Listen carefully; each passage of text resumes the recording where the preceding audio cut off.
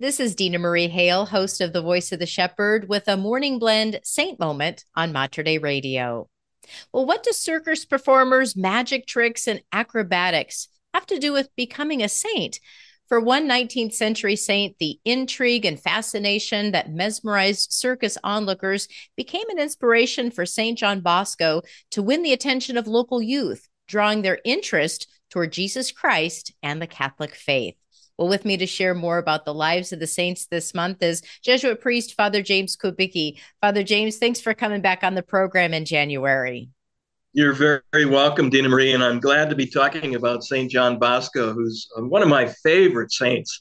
Living in the 1800s, he died in the year 1888. We have photographs of him surrounded by some of the youth that he taught and tried to guide, some of whom became saints, like St. Dominic Savio.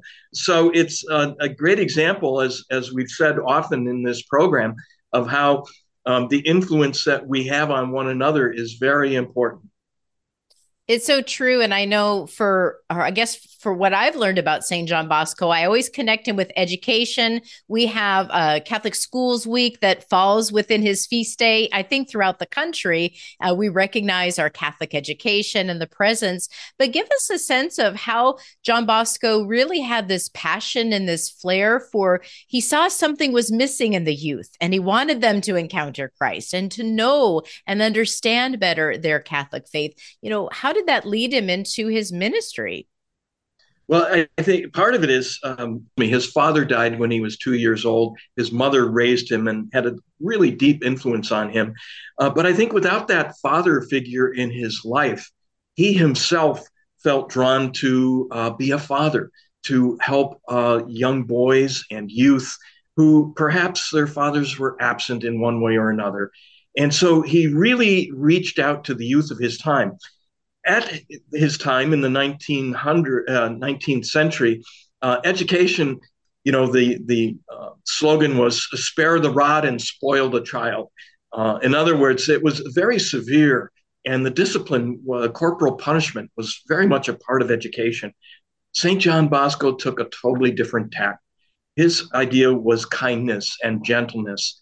And so he founded a religious order called the Congregation, the Society of St. Francis de Sales, who lived 3 centuries earlier and who was noted for his gentleness.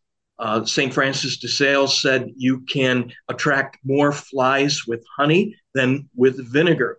And so St. John Bosco lived that out in his life, where he tried to attract people to the Lord. And he did that by first attracting their attention with, as you mentioned in the introduction, with jokes and acrobatics. He learned to juggle in order to draw young people to him and observe what he was doing and be entertained. He used the entertainment of his time to draw people to him, and then he would tell stories about Jesus, and he would draw them to Jesus. So he was like St. John the Baptist in many ways, that he would say, I am not the Messiah. I am not the Christ. I am just one who prepares the way for the Lord. And that's certainly what St. John the Bosco did in the way he used entertainment to draw people to Jesus. Well, and I think it's interesting, Father James, that again, he's drawing from St. Francis de Sales. He's drawing from some of the great saints in, yeah, I want to catch their attention, but I also want to give them the truth. I want to give them, who Jesus Christ is. And we learn that through the lives of the saints. That's right, because they lived the truth. And so, they can write about the truth, but it's in the lives of the saints, how they live their life, that we really see the word made flesh, really put into action.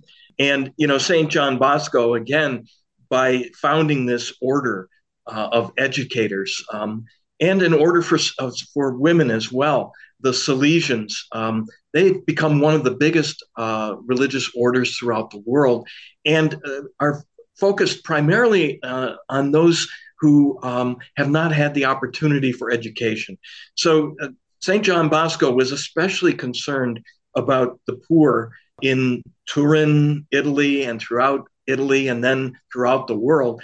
who did not have educational opportunities. And so he created a group of people, followers, who would bring education to these people. And it was education not just in order to get a good job, but in order to live a good life, to live a virtuous life. One of the things he said is, enjoy life, enjoy yourself, just don't sin, because ultimately sin does not bring joy. And so I think especially, for me, St. John Bosco, one of the reasons I love him is because of that desire he had to be joyful, to be funny, to tell jokes.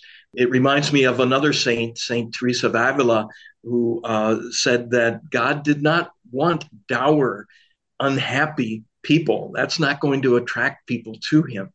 He wants people to be happy and joyful. And certainly Pope Francis, in his writings about the joy of the gospel and such, has followed in this great tradition of St. John Bosco.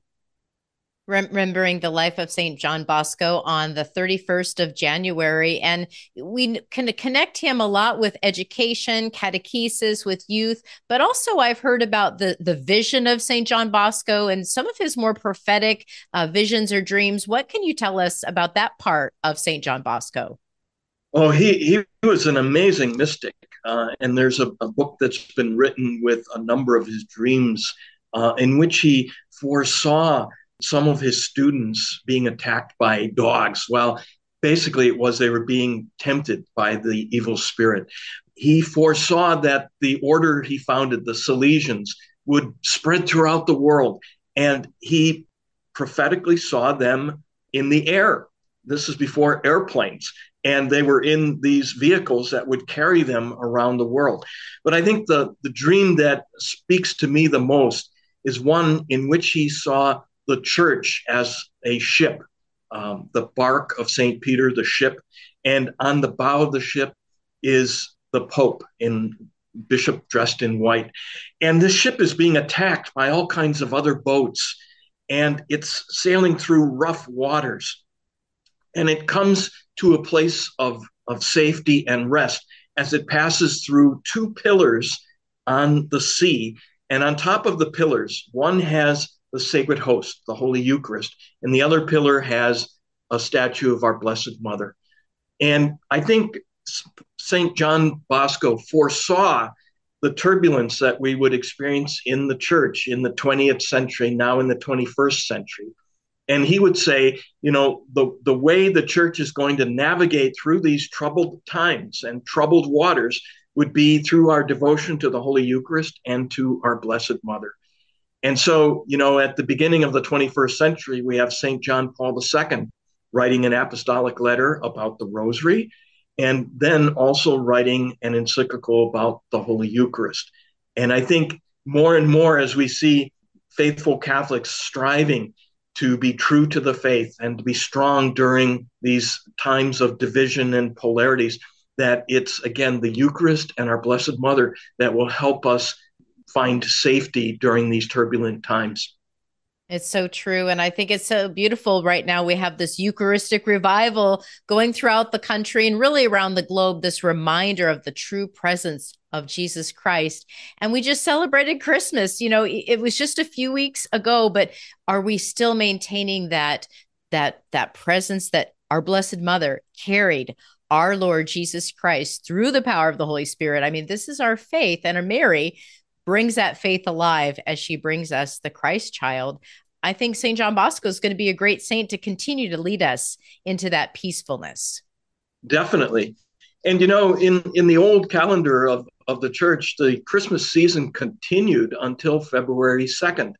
So 40 days after Christmas, we had the celebration of the Christmas season. We still celebrate February 2nd as a very special feast day. It's called the Presentation of our Lord, the Purification of Mary.